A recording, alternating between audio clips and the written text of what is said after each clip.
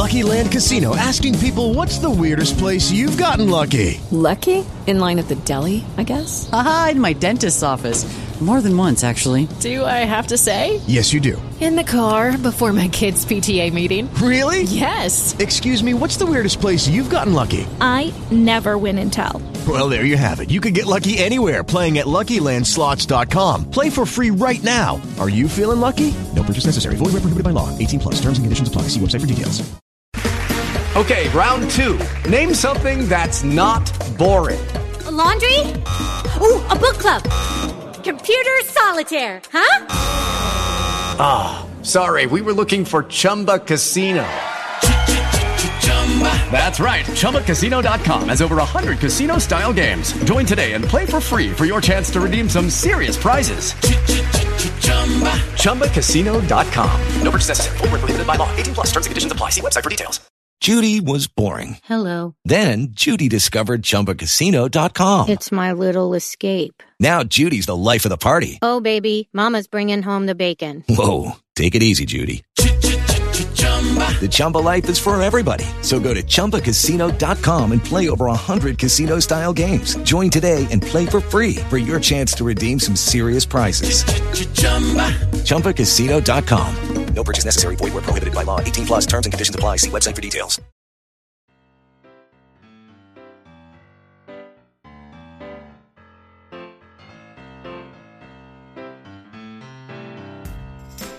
Hello, good evening, and welcome to this week's More Over podcast, the only rugby podcast to give you all the news, the views, and opinion on the weekend's rugby action, all with a West Country accent. You can find us on Twitter. We are at More Over Podcast, More Over Rugby Podcast on Facebook.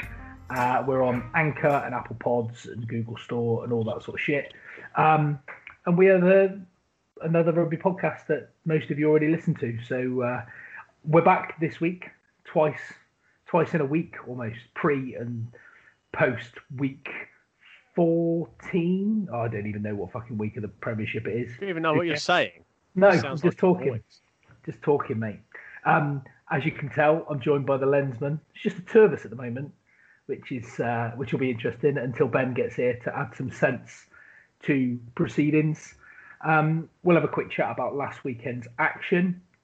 Doug was at Worcester, now gainfully employed. As well as seeing a few other bits and pieces now that all rugby matches are on the television. Rog. And we'll have a look forward to the weekend, see if there's going to be any difference, see how the shake-up's going to go down and take it from there. Why don't we start with the game you were at? What was it like at Worcester? Bit odd, I guess, an empty stadium. No, well, mate, look, I've been doing the Premiership football. A couple of games of Premiership football, so I sort of knew what the no crowd thing was all about. Look, to me, it doesn't really bother me. I actually quite like it with no crowd. I can get in and out of the ground. I don't have to sit in traffic. It's banging. Long may it continue. I'll tell you what. If fans want to help their clubs out, just send them a £5 in the post every Saturday. I'll tell you what. Long may continue. Duncan Weir's hair. That long may continue. Just an absolute scandal. Although I read today that apparently he's doing it for charity. Growing it out for charity. It's commendable, whatever he's doing it for. But even so, it's an incredible piece of genetic ingenuity. I don't understand how a man that looks like that has hair like that and is from the place he's from. How has Duncan Weir got a mousy brown afro? Is that what you're trying to say? Yes. Yes, exactly what I'm trying to say. You mentioned you did a bit of Premiership football while you were on whilst when fans weren't allowed back in the stadiums there. And you also mentioned that having played some local league football, that even at Premiership level, all of the standard cliches were still there. The shouts that you hear on the sidelines of every Sunday league football match up and down the country. Similar to rugby? Is it all still the same? I guess you hear a bit more. I don't actually know, mate, because I was on the gantry for that, right. So I couldn't really hear the players because obviously all the stiffs sit underneath the gantry in the stand. Yeah. I couldn't really hear it. But I mean, in fairness, we usually hear a lot more through the ref mic anyway, don't we? So we can hear some of those standard shouts. Yeah, I think I've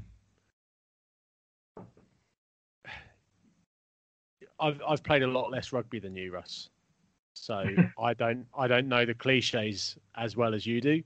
I know the cliches really well for football because I've done most of them a lot.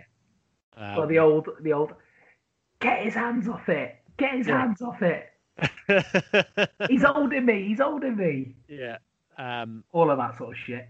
All of that stuff. Yeah. He's holding. You know. Like, let it go, ref. Come on, sir. Yeah. Sir. Don't even know what they're shouting for. Just sir. Just shouting, sir. That's all they're doing. Sir. Yeah. Whereas with the football ones, I know what the football cliche shouts are. So, yeah. As with most of the games this weekend, I think there was just a lot of shit rugby. There was a lot of general rustiness, wasn't there? Yeah, look, I mean, cut to the chase of this game. Had your man not been sent off, Worcester were looking pretty tidy, and I think Gloucester were not so great. And it is one of the few sendings off that as soon as I saw it, I was like, well, dude, you're gone, mate. What are you even waiting for? Because it was pointless. It was pointless. Bad technique, just bad everything really. And if he'd have, sure, if he'd be given that game again, he wouldn't have done it. I don't understand what it is he's trying to do. No. And he's basically hit Johnny Mann, the Swede. But that's the long and short of it, isn't it? Yeah.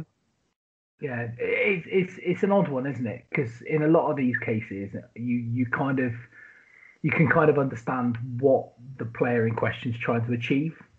Yeah. They may have got it horrifically wrong, but at least you can see a little bit of method in it.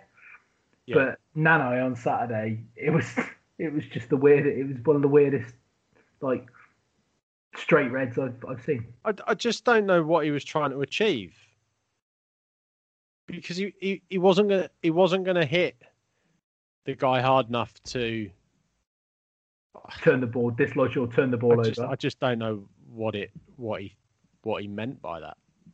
No. I'd love to ask him. I'd love to. Nanai. Mr. Nanai, sir. What do we mean by that? What were you trying to achieve? Yeah. Do you feel silly, Mr. Nanai, sir? Nanai sounds like fucking N-dubs in it. Nanai. Apparently, that's what. Yeah, that's what I thought. I don't really know, to be honest. Yeah. So we might be getting Ben with us in a second. That'll be interesting. Anybody particularly stand out in the game for you? Anybody? Reece Zammit came on and was decent. Ollie Thorley was decent.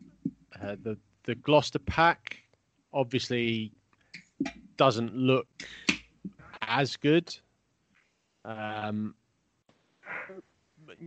would it? They've lost a lot of tonnage from that pack. Worcester wise, they've got potential there. I think Billy Searle started the match. Duncan Weir came on. How did Billy Searle play? It's probably kind of the weakest area for Worcester. Isn't it? I think they've got two fly halves who are sort of 1A, 1B, which, to use an American football saying, if you've got two quarterbacks, you haven't got a quarterback. That's the one area of their game, of their squad, that I think they need to address. They've always lacked really that sort of field general, I guess. You know, like John O'Lance was a good player, but he spent a lot of time injured, and he was, he still wasn't that sort of player. Like dare I say, someone like a Freddie Burns or someone that has been a very good fly half at some point. knows how to move a team around a pitch, kicks decent goals, and is a general sort of. Well, there isn't a focus point for opposition attack. Yeah. Which I think Billy Searle will be. I'm not sure that Duncan Weir's not as bad. Billy Searle might be a bit more mercurial than Duncan Weir. I think Duncan Weir's pretty much by the numbers. Yeah. By half, but that's the one area they need to address if they want to sort of move up the ladder, so to speak. Makes sense. Yeah, I think they've got a good platform. I think their pack is decent. I really like Ethan Waller. He's an ex-Saints player. Don't hold that against me for liking him, but I do think he's a decent player. I just think he's, someone that is a jobbing Premiership prop. And their their back row. I love Sam Lewis. I think he's brilliant. Ted Hill's brilliant. They've got Kvesic back. Yeah, I think that's a good engine room. I think that's a platform to build on. I do think Sam Lewis is one of the most underrated players in the Premiership. Good, isn't he? I mean, he won't get a shot in Wales until he moves back to Wales, I guess. And I know all those. There's so many ahead of him. I don't know how he. I just don't know how he overcomes the weight of numbers in front of him. Really. What about Gloucester? I mean, they ran out comfortable winners in the end, but Thorley bagged a couple of tries. Singleton played. Got on the sheet. Obviously, you mentioned Reece Samet. I do think Jack Singleton probably is one of the luckiest rugby players in the world. Really, I think he's massively overrated. Had problems with his line out. I don't think he's that brilliant in the loose. What do you want me to say? I think he's overrated. That's fine. Yeah. Good. Let's move on. Welcome, Ben. You're here to add a little bit of something. The pod's got nicer. No, just got 50% more pleasant. How are you? Yeah, I'm not bad. Just got back from Bristol. Had a nice trip. Yeah. Had a lovely trip. Yeah. 3 days of eat out to help out. Barefoot. Drove barefoot all the way along the M5. Surrounded by Toblerone wrappers. Always. I'm always surrounded by Toblerone wrappers. Fantastic. Did you get to watch any rugby over the weekend? Did you watch Bath versus London Irish? I saw the Bath game and I saw sort of decent chunks of most of the other games. I didn't see any of the game you were just talking about, so I'm glad you started with that one. Good. Terrible games, weren't they? All of them. In general. Yeah. I mean, I didn't watch as much as I'd like to, but in general, they were pretty average. And Doug mentioned that right at the start. It was almost like every team had excessive amounts of rustiness, helped by some pretty pinickety officiating in general. Well, yeah, they've been the off-feet thing. It's like when they first got the high tackle directive. It was like, right, we're just going to ping everything, and it was laughable. I think that will settle down in a few weeks, and I think the off-feet thing is to stop them flying into rucks, which obviously we've mentioned a few times before. They need to sort of crack down on. It was the people getting pinged for not rolling away. Sometimes they were just completely jammed in there, but I think it was a bit of a perfect storm of very harsh refereeing, probably through no fault of the referee. It's been what they've told to do. Plus, all that rustiness led to a lot of dick fingers. So it was just very stop-start error strewn of 30 plus penalties in some of those games, and some of them were bordering on unwatchable. And it very much came down to it was win a penalty, kick to halfway, win another penalty, kick into the 22, and then you either sore or give away a penalty. Concede a penalty, yeah. and then it all started again. There was hardly any until the Saints game. The Saints game was there was a lot more rugby in that game, but it was very Saints struggled to try and glue it together, though, didn't they? Yeah, I think forcing a lot of things. Wasp Back Row, those laws suit them down to the ground, don't they? Or let's talk about that. Let's talk about that game now. Then while we've segued into it. I didn't see it, but obviously, probably the most open game of the weekend, and Saints come out on the wrong end of it, Doug. Yeah, like I say, I think it was a symptom of just trying too much. Just situations where just taking the contact, going to ground, recycling possession would have been the easy thing to do. But we tried the offload, or we tried to flick the ball inside, or we tried to roll for the extra yard, or we ran into isolated contact. It was just a bit sort of 5% wasn't right there, and it cost Saints during the game. Yeah, I think that was the first game that I saw where you could have actually said the centres, it was worth them actually changing up. And Saints did get their centres involved a bit, but one of the sort of side effects of the interpretation of the laws was if you got isolated any distance wide, then you pretty much were guaranteed to get turned over or a penalty against you. So I think the way Saints play maybe played into Wasp's hands a little bit. But take nothing against Wasp Back Row, they were excellent. Yeah, and your man Willis, not Willis. Jack Willis. Yeah. Jack Willis, yeah. What Bruce. A player that guy.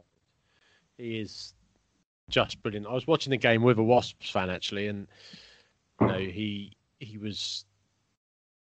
just said every time Willis was over the ball, turnover. As soon as he clocked it was Willis going in to the breakdown, it was turnover. Just couldn't shift him, and he's so quick. He latches onto the ball and moves it before you've got time to cover it up, and then the player's instinct is to grab him with the ball. Yeah, and then that's the turnover one. He reminds me of me. All say the best bits of Sam Underhill and Ben Curry, Tom Curry, with regards to the strength at the breakdown, the speed, the awareness. Underhill is very, very good at what he does. He jackals, he tackles, whereas Curry's a little bit more wily, I think, than Underhill, and plays his sort of situations a bit better. But what I've seen from Willis, and obviously before he got that injury at the start of last season, they were tipping him for a World Cup place, weren't they? So yeah. Before maybe sort of the end of the season before, if that was the case. Because that's fuck me. I don't even know what I'm talking about now. The World Cup was technically this season, wasn't it? That makes any sense. It was. Yeah. So in year one pre-COVID. Yeah. God. Yeah.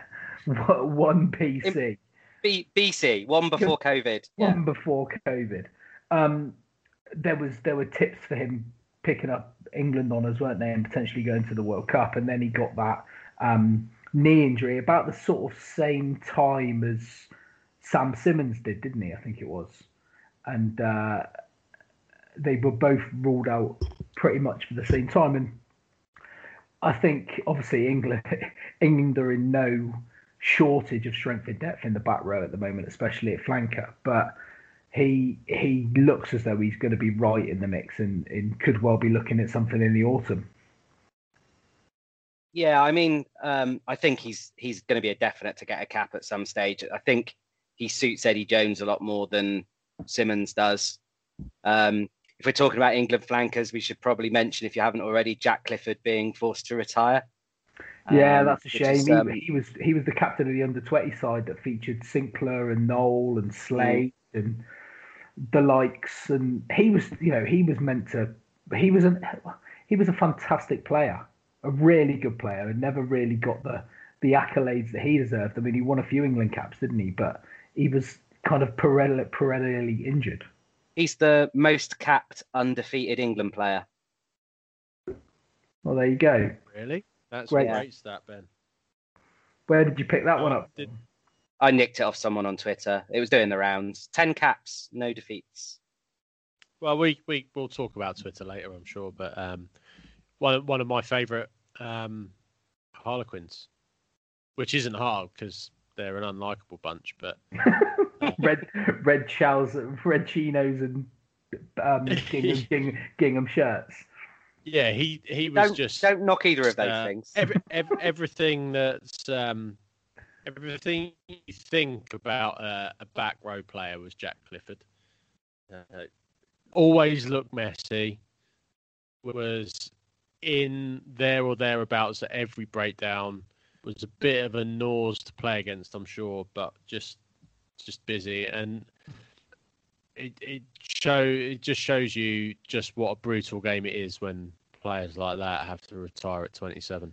Yeah, I mean, if you're a professional footballer that has to retire at 27, you basically have to have your leg amputated. True story. One thing I did want to pick up on about the Wasps Saints game or Saints Wasps game was some standard Twitter fury regarding Naivoro, who obviously deliberately kicked or tried to kick Joe Lord. Malicious, Ross. Malicious. He is a horrible, nasty individual, that Naivoro. Yeah. Have you ever seen anything more ridiculous? Yeah, every week on Twitter. It's why would we think anything different would ever happen? That's true. Just some absolute Johnny on Twitter giving it lemons about how Naivoro is trying to stamp Joe Launchbury's eyes through the back of his head. Get over yourself. I've had a nice 4 months without having to listen to that shit. It wouldn't have been. I mean, rugby was really quiet over the weekend. Rugby Twitter was really quiet over the weekend, wasn't it? Apart from then when Sunday afternoon rolled round, there was especially with all the games being on telly, you would have thought, there would have been all the Twitter noises out and about with their own, we've got to cite this, and what about that, and that's a snazzy cardigan, and that's a nice. That one smells. I don't know, basil. It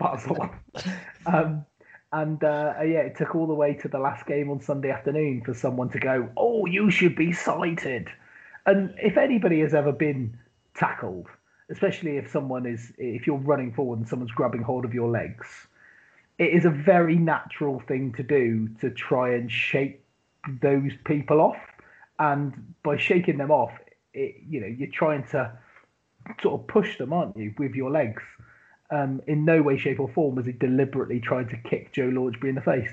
And I think the fact that the reaction or lack of it from Joe Launchbury was enough, That's usually how you can tell. It's the measure, isn't it? I think to stamp directly on someone's face in that circumstance, you have to be a fairly significant type of psychopath. He was 3 yards in front of him. How can he couldn't stamp, because a stamp is a downwards motion. He was just trying to free his foot from the clinches of a big gargoyled man. Gargoyled? Yeah, he's not the prettiest, is he, Joe Launchbury? Let's be fair. Still a good player, though. He was one of the players over the weekend that you thought didn't look rusty. I thought he just looked like himself. Whereas a lot of players, there was a lot of bad hands going around, wasn't there? Phallus digits everywhere. Yeah. I'll tell you where there was a lot of phallus digits, and that was in the first game of the weekend on Friday night at Harlequins. Everybody was building it up to look at this new Sale side. Look at it packed with 7,000 South Africans, littered with a couple of Englishmen, Manu Tuilagi, and Sam Hill started in the centres. Tom Curry started like a steam train. He got 2 or 3 turnovers in the first 10 minutes. It was fantastic to see. The Dupria brothers, who were basically like Huey, Dewey, and Louie from the DuckTales. Robert Dupria had an absolute shit show with the boot. He was so bad. Like just before the half, he basically missed one from bang in front. He then missed one from probably even closer minutes into the second half, and Steve Diamond gave him the old butcher's hook. Literally, he missed a kick, and within seconds, AJ McGinty was on the pitch. But I mentioned Tuilagi there. I doubt he had the ball in hand more than 2 or 3 times across the entire 80 minutes. Ben, you mentioned about centres getting in the game. I mean, it was a shit game, and it was, I think it was Luke Pearce. It was very stop-start, and it was just a right nightmare. But Sale just could not get going at all. Langiano and Marcus Smith played really well for Quins. They didn't let Sale settle at all. But I was really, really surprised at actually how poor Sale were in general. I was expecting, Harlequins aren't the best side. Yes, they turned sides over at home. I think this weekend Sale against Exeter at Sale will be a completely different proposition. But of all the teams that I expected to hit the ground running, Sale were one of them. They were flying high going into lockdown. As I say, it's only really it was Tuilagi and Hill in the centres that were the only kind of newbies, as it were, and they didn't even use them. It was a really, really strange situation. And Diamond giving away, he said about they gave away something like 10 penalties or 11 penalties in the first half, and that's just for Sale. There were probably 7 for Quins. And it just ruined any sort of flow of the game. And I guess that, again, we talked about that being a bit of a theme as we ran through the weekend. Is what you're saying that international centres are Steve Diamond's version of tungsten tip screws? That's exactly what I'm saying. Let's have a bit of a chat then, Ben, about Bath versus London Irish. Bit of a new look Bath. Ben Spencer starting at 9. Impressive. Yeah, he made a really good start. Scored a try in the first. Yeah, I mean, he's got a very good. Going to help, isn't it? Yeah, very good try scoring record, and he's a good finisher. And basically, they turn the ball over to him and let him score, but still got to be finished. There's an authority to him. He's played in a European Cup winning side, and if the ball needs clearing, he often takes responsibility for it with the box kick, and he's very accurate with those because we know where he's been playing. So I think he made a really good start. I think they'd be very pleased with him. Bath's pack did really well. Of all the teams that were using their rolling mauls, they were by far the most effective. I think 3 or 4 tries came from rolling mauls, all for the hookers.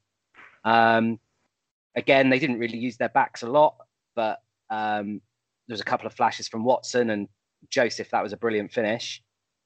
But Irish were pretty easy to beat, really. Just they played into the script of it. Give away a penalty at the ruck, give away a penalty at the maul, Bath are in striking range again, and they'll certainly face more difficult tasks. I mean, that Bath front 5 is pretty decent, and with the back row they've got, the outside backs, 2 half backs will make that a very good team, and they've got their scrum half. Jury's probably still out on Priestland, but they're sniffing around fly halves, I believe. So nothing's going to happen this season, but next year you never know with Bath. Faletau, Underhill, and Mercer is going to be great if they can keep that together for the bulk of the season. How did Josh McNally play? Good. Yeah, he got around well, made a few big hits. He's a hard-working player, which works in that front 5 because that front 5 is doing a lot of grunt work. Who was put in in there with? Ewells, yeah, Ewells made his 100th appearance, and yeah, he put in a couple of decent hits. Underhill put one in, which was penalised, which I thought was a bit of a ridiculous decision, but it didn't. It was only a penalty; it wasn't anything else. Bath. I thought the lad at fullback for Irish had a decent game. Parton. Tom Parton. He put in a decent shift. You could almost say 9 to 5. Oh, that is superb. I just want to tell you to get out. How long? How long? At what point over the weekend did you dream that up? Do you know what? Then go. I didn't say that just to get that gag in. He genuinely did have a decent game. But it just spread through the team. Like, it was a very lackadaisical performance. Like Loader, who looks a good player by the end, he was making silly mistakes. It wasn't their best performance, but it was a better performance than that joke. So we'll leave it there. That might be worth it. I don't think anybody watched the Exeter Leicester game. Probably one of the most uneventful games of the weekend. The only thing I will say is to annoy the Exeter Chiefs for change people. It seems that even in an empty stadium, they managed to play that tomahawk chop over the PA system, which is a bit unnecessary. And in a place where they're getting pelters for all the cultural appropriation and the disrespect and borderline racism, because apparently that's what it is, to play it over the PA system to an empty stadium is probably a bit much. I don't know what you think about that, but it's not ideal. It's not even two fingers up; it's the middle finger up, while mooning. Yeah, on live television. Yeah. I think that was a bad PR move, I would say. No, I loved it. More of it. In fact, I want more of it. Give the people what they love. Yeah. And then at Ashton Gate, did either of you watch any of the Bristol Saris game at Ashton Gate? Yeah, more dick fingers, sadly. I mean, I saw a chunk of the first half where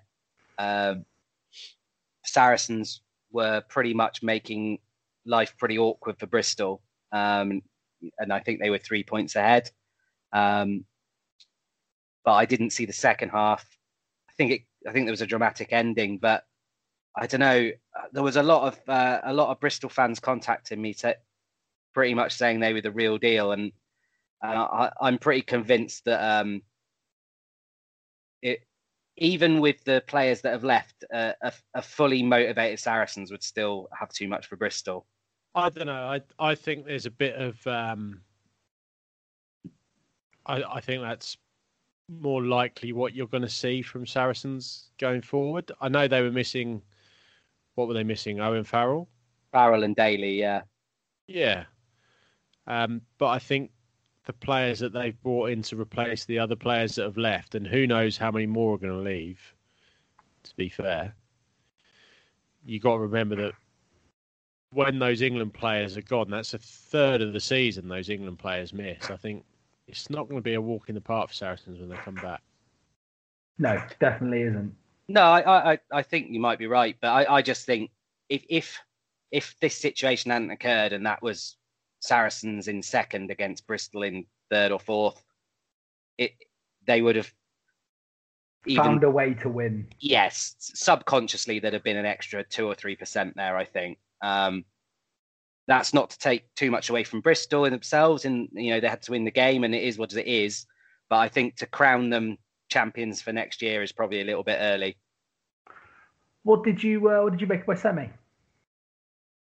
What did we make of your what? Semi Redrada. Well, I'd like to point out, that I said a lot of these flashy signings that clubs have made don't win championships, and I think that has been evidenced this week in the Carl Sinclair, Semi Redrada. They didn't exactly set the world on fire, did they? They're good players and they add to that squad, but I think we're looking at players that tip you over the edge when the big games come, but they're not players that win games. I don't think any rugby player outside of a 10 wins a game on his own. They're putting out an interesting team this week, aren't they? Have you seen it? No. I have. Yeah. So Earl and Malins are in. Malins is at fullback. Yeah, Pietow's not even travelled, has he? I don't think. No. Randall and Thomas back to the bench. But yeah, Hughes. That's where Earl the and difference is. Luatua is a decent. Going to be, isn't he? I mean, you mentioned Bath back row of Faletau, Underhill, and Mercer. We've got Ewers and Vermeulen and Armand at Exeter, for instance. You've got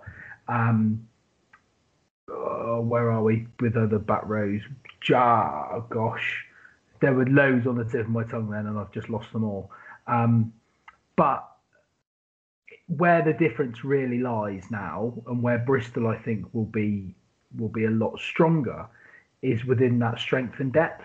So bringing in, from having Vui and Luatua and Thomas, and then having Earl, who could play anywhere across that back row, bringing somebody like that in, as opposed to bringing in sort of an academy graduate, or unless they are the likes of Sam Lewis or Ted Hill, who are big players now for Worcester.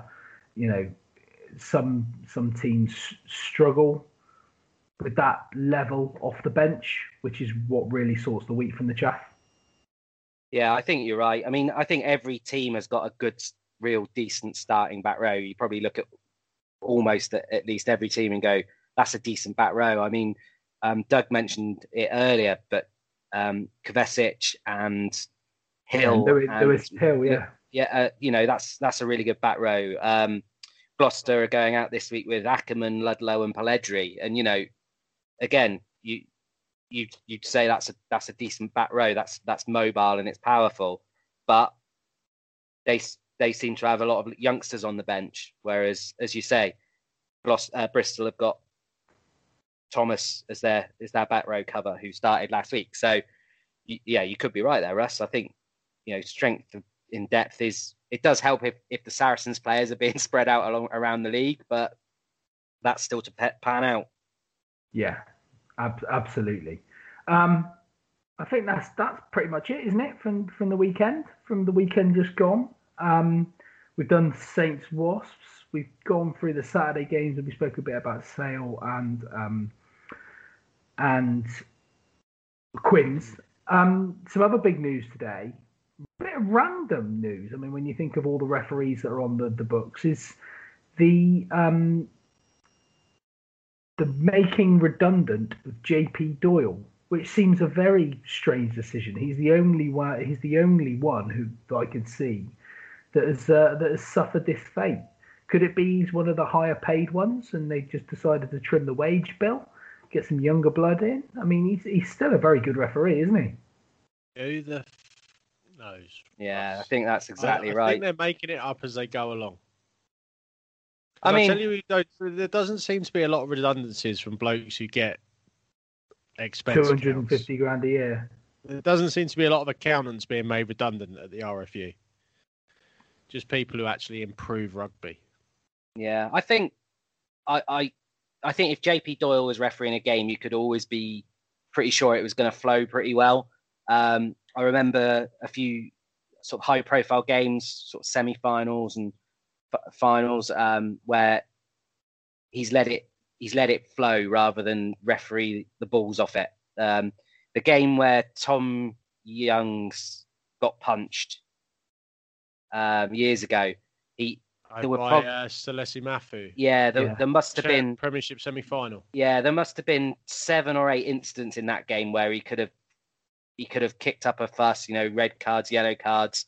But other than that one incident, everything was dealt with he dealt with that sensibly because he had no option. But a lot of there could have been 1 or 2 other red cards where he looked at the video replay, showed a lot of empathy, and and kept the game going. And I think he does that a lot. Sometimes, I think Twitter doesn't like him quite as much because maybe there's a few inconsistencies inherent in that. But I've always enjoyed games that he's refereed. So hopefully he's we'll get him back. Very much a common sense type of official, isn't he? And he is a little bit of a character, not in the Nigel Owens. Oh my God, that's horrific. Not in the Nigel Owens view. What's that, Ben? You've just shown me. It's Bristol City's home and away shirts. Oh, crikey. Show me that again. That Bristol can't be City's their away actual home shirt should just be a red shirt. Which one is it? Which was the home shirt on the black spots? I think. Get to fuck. Bristol City playing red and white. Yeah. Unbelievable. Yeah. So it's a shame. I would say that because I think everyone obviously loves Wayne, but for me, JP Doyle is the best referee in the Premiership and the best referee we had, really. I don't understand the decision. Our Premiership referees, this is the thing you need to work out. Our Premiership referees, are they contracted differently from RFU referees? Because do the RFU referees referee in the Championship and other games, and do Premiership Rugby have their own list of referees? So is JP Doyle like, yeah, we don't need you, mate? Or is it, yeah, we don't need you for Championship games? Well, it just says the RFU, so the referees, I believe, are contracted to the RFU as opposed to Premiership Rugby. So they're supplied by and contracted by the RFU. Now, if that's the case, and JP Doyle's the only one to be let go, I mean, I'm not one to put the cat amongst the pigeons, so to speak, a partridge amongst the pigeons, if you will. But JP Doyle being an Irishman, and all the other English referees just being left on, bit of casual racism from the RFU. Wow. I know. I don't, and believe me, right? I don't believe that when I say it, but there'll be people out there thinking it, 100%. There'll be people out there tweeting it. Yeah, I mean, I think Doug had it right the first time. We just don't know. I mean, it might be that tomorrow he picks up a contract as a refereeing consultant for World Rugby or something. Who knows? But it just seems a shame. He does a good job. We'll probably get some spotty little scrote coming up through the ranks now. Well, the new referee of who's in vogue is that Christoph Ridley, isn't it? Yeah. Well, I've seen a few times, and I'm starting to believe that he really is heading down the road of that Australian ref who really likes their own. Angus Gardner. So good he doesn't need a second. No, isn't it Steve Walsh? He was the Kiwi. He was the original. Yeah, he was the original one with the tattoos on his. Yeah. He was the original big screen referee. Yeah. Yeah. I think Ridley is in danger of going down that road. Yeah. Too many of them. He's a good ref. Don't get me wrong. He's a very good ref. But I just feel that he can maybe just chill out on the old. Where would we be without them? We wouldn't have a game without the referees, mate. As I got eloquently told, playing vets. Well, there is that, but there's also the argument that if you didn't have referees and you had to referee it yourself, maybe people would just play fairer. Be less of a bunch of pricks. Yeah. Bit of self-policing. Love it. So this week's fixtures, Ben, you've mentioned a couple of the lineups already. For 3 games tomorrow, an early game, 6 o'clock. So there's absolute rugby fest on tomorrow. So 6 o'clock is Sale versus Exeter. I'll be at a under-11s cricket match, so I won't be able to watch that, unfortunately. But then Gloucester Bristol following that at Kingsholm and Wasps versus Worcester. Saturday sees 3 more: Saracens Quins, London Irish versus Saints, and Leicester Bath. And that means there's no game on Sunday, which is a bit odd, but if they're all on telly, who cares? Any other rugby-related stuff you guys want to talk about? Yeah, talk amongst yourselves for like 30 seconds, and I'll come back with it. Oh, right. This should be interesting. And we all know dead air is a crime, Ben. So It is a crime. we need to move through this quite quickly. Well, if we talk about kits again, yes, I quite controversially like the Leicester away one that they're going to be wearing next year with the rainbow sleeves. I quite like that. You seen that? Yes, I have. Oh, what we got here? Exeter Chiefs for change, right? Just looking on Twitter. Effective immediately, the hashtag Chiefs have banned fans from wearing headdress or American Indian themed face paint and are engaged in a thorough review process of the Arrowhead shop, amongst other changes.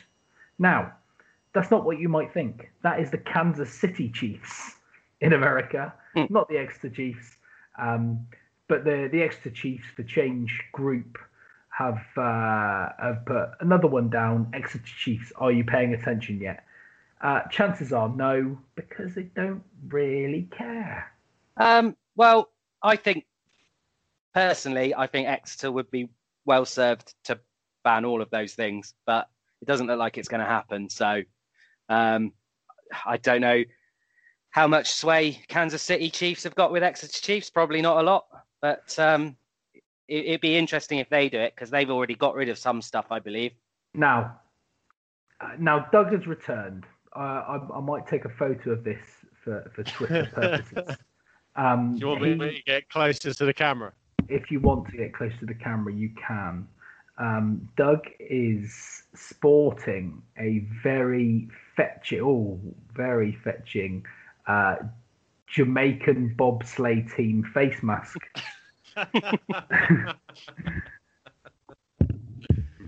You're correct, Russ. It is the Jamaican bobsleigh team. So hold on a minute. You are both now wearing face masks for things that you love. Doug is a Northampton Saint, and Ben is wearing a cowhide face mask. It's actually, by the way, from Oddballs. Oh, right. And when it arrived, I realised quite literally half a pair of pants. It is. It's half brief. Half a pair of pants. Half a brief. Amazing. Unbelievable. Hopefully they haven't been tested.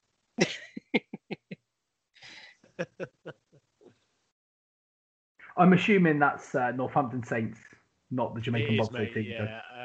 I just, we'll find out how my paymasters feel about me sporting clearly biased teamwear at games.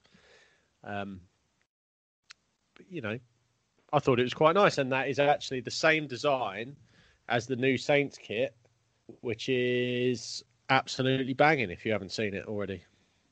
Oh, good. Travis Perkins. Proper. They've gone back to Travis Perkins, and they've gone back to full hoops, and it is pretty good. That's two really nice kits in a row from Macron. Macron. Yep. Emmanuel unfortunately, Macron. Unfortunately, they seem to have got a habit of releasing a kit every year, which I don't like. But that's the way of the world now, mate. That's the way of the world, unfortunately. I always remember that the kits used to be sort of 2 years, didn't they? The government sort of brought in a thing that said they had to be for 2 years, but yeah, who knows? Government don't care. They're more worried about other stuff, I think. Well, like people dying and stuff. Is it this one, Doug? Yeah. Yeah, it's a nice. proper Saints kit, right? Yeah. It's really nice, isn't it? Yeah. Where are you this weekend? I think it's been universally agreed upon that it's a really nice kit. So. Okay. Where are you this weekend sporting your Northampton Saints face mask? Tomorrow, I'm playing golf at 7:40 a.m. and then I'm travelling to the hallowed ground of the Ricoh Arena for Wasps against. Oh, you got Worcester again. The Wasps are playing, yeah, Worcester. And then I'm accusations of Worcester fans. Where are you Saturday? I'm doing. Sadly, I say sadly, I'm actually really looking forward to it. Doing British Superbikes on Saturday at Snetterton. So I would have been at Saracens Quins, but I'm doing bikes instead. I am Sorry, mate. I'm No, go on the Wednesday. I'm at Saracens. Oh, nice. Got games coming thick and fast now, mate. Friday, Saturday, Sunday. Friday, Saturday, Wednesday, and then Sunday, Exeter, and then Monday, London Irish, and then Friday, Worcester. What's the Wednesday game, Doug? Wednesday, there's 3 games on actually for the games that I sort of look after. There's Saracens, Gloucester, Worcester Harlequins, and Leicester v London Irish. And Saints Bath. So Saints Bath will be the BT game. Yeah. The BT facilitated game. I look after the other games that aren't on BT, so I'm doing the other 3. They're all 6 o'clock kickoffs. So that's why there's no Sunday game. Yeah, because they're playing on a Wednesday. Yeah. Clever. And the team selections are going to get a bit fruity. They are. They're going to be. They are going to be extremely fruity. You mentioned Superbikes there just randomly, and I don't watch motorcycle racing whatsoever. But I saw one did you of the see most horrific that was going to crashes. be my any other business. Sorry. Oh, sorry, mate. No, you will. Let's get into that now because we're going to go any other business from now anyway. So, you talk about that. So, if anyone hasn't seen it, I mean, it's been all over Twitter because it's been. I mean, it was just me and my dad have. Well, obviously, my dad's watched MotoGP or Grand Prix motorbikes as it was known for decades. I've been going to the GPs since the 80s. The luckiest thing I've ever seen happen on a motorbike or motor racing track. Valentino Rossi, if you don't know, there was a crash in front of him several years ago with a bloke called Marco Simoncelli. Simoncelli came off the bike and Rossi really couldn't avoid him, and his front wheel hit the guy in the Swede and killed him. Just killed him stone dead. And this Simoncelli guy was a really popular guy. And then, so at the Red Bull Ring in Austria, a little bit of a touch, 2 bikes sort of behind Rossi and his teammate Viñales just touched sort of 200. What people don't understand that championship is like the Formula One of motorbikes. So they're complete prototypes. They're the fastest motorbikes you'll find in the world. 220 miles an hour. Bloke falls off. Bike goes screaming into the barrier. Stays upright. The bloke falls off it. The bike stays upright. A bit like a horse going, just running free when the rider comes off. Hits the barrier, somersaults over Viñales in front of Rossi, and the other guy's bike goes between Rossi and Viñales, and there is less than a bike's width and as it passes these guys. And if you see the onboard footage,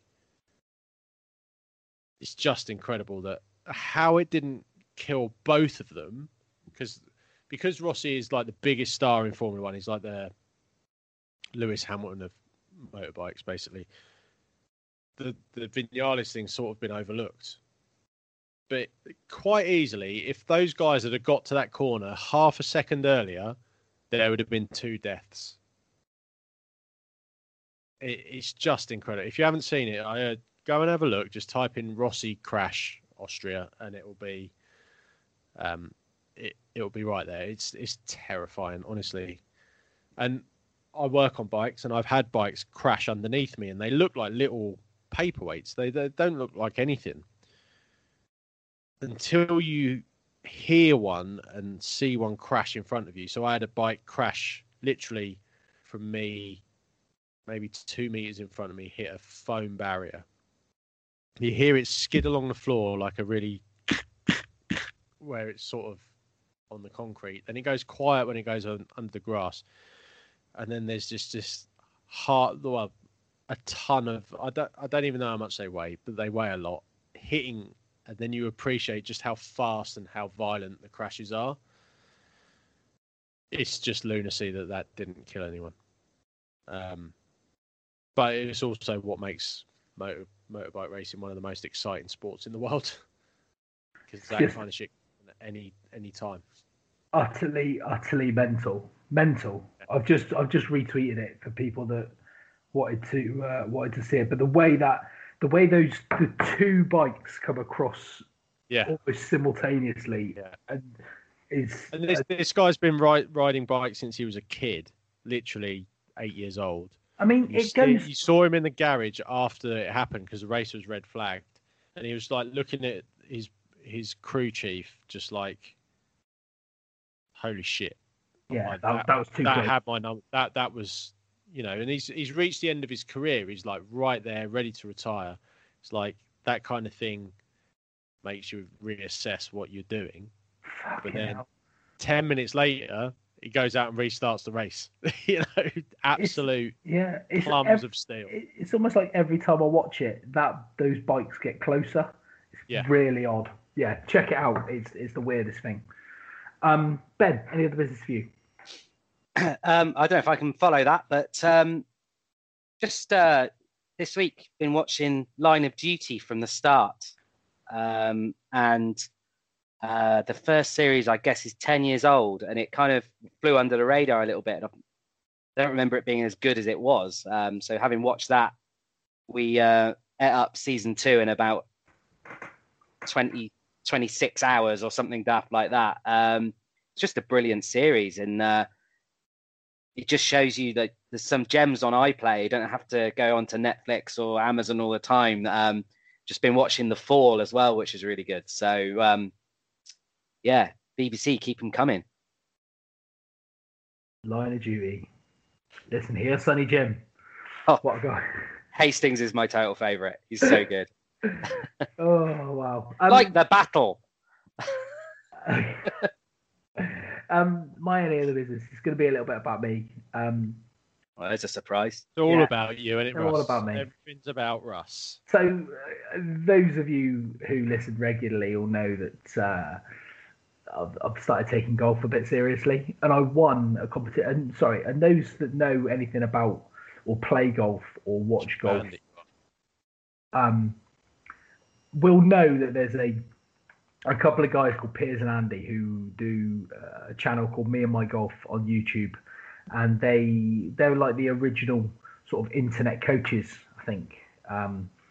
And they've got a website. And anyway, Me and My Golf is extremely popular all over the world. They do videos with McIlroy and Johnson and Rahm and like you name it, they've done a video with them. And I was fortunate enough to win a competition to have a golf lesson with them a couple of weeks ago, and it went live on their YouTube channel yesterday. I over 250 comments on their YouTube, shared on their Instagram. Why are you teaching Dan Cole golf? Why is Dan Cole playing golf? Who is this fat Wayne Rooney? I thought Wayne Rooney had a hair transplant. But like nearly 70,000 views on their YouTube, as I say, all over their social media. And I have a coach who I go to at Newquay who helps me a lot. And then obviously nothing to detract from the stuff that he's taught me and the stuff that we can work on, but to have an opportunity to work with those guys who do videos with the best golfers in the world was such a real experience, and to see like the production value that goes into producing all of the stuff that they do.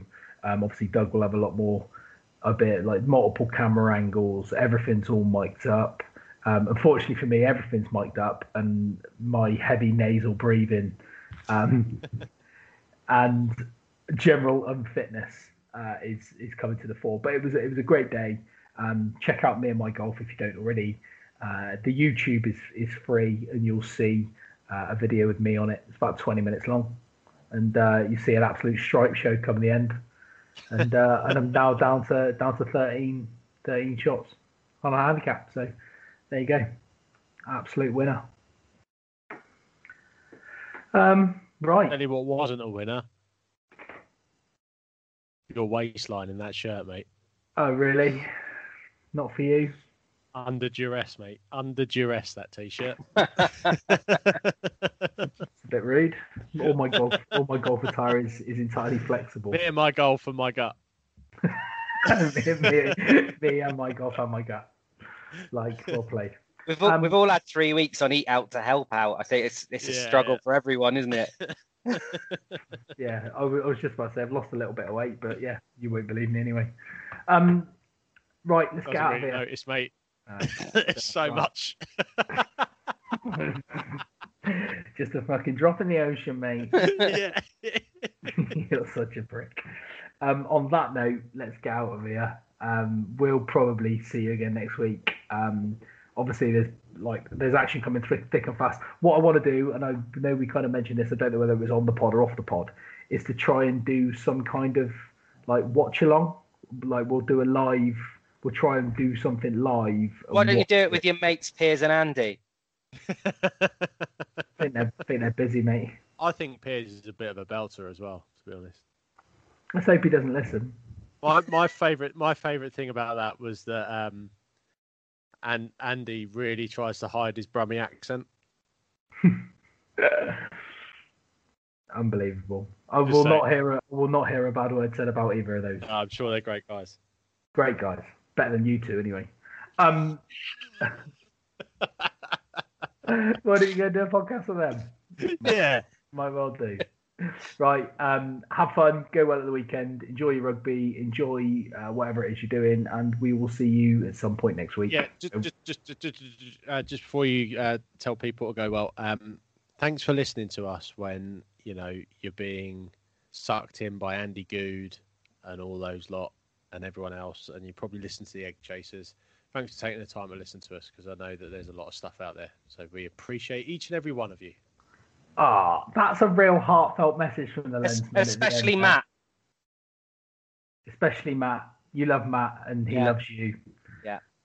He'll really enjoy that, Ben. And if you've got this far, he'll have stopped listening by this point. Hashtag Shanghai. Especially Matt. or hashtag me and my gut. See how it goes.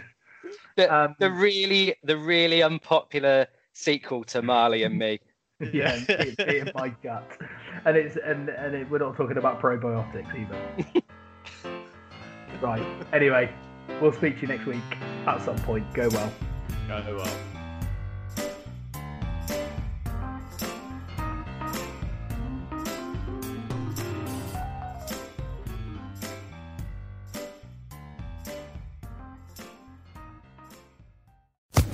Social Podcast Network. Lucky Land Casino, asking people, what's the weirdest place you've gotten lucky? Lucky? In line at the deli, I guess? Aha, in my dentist's office.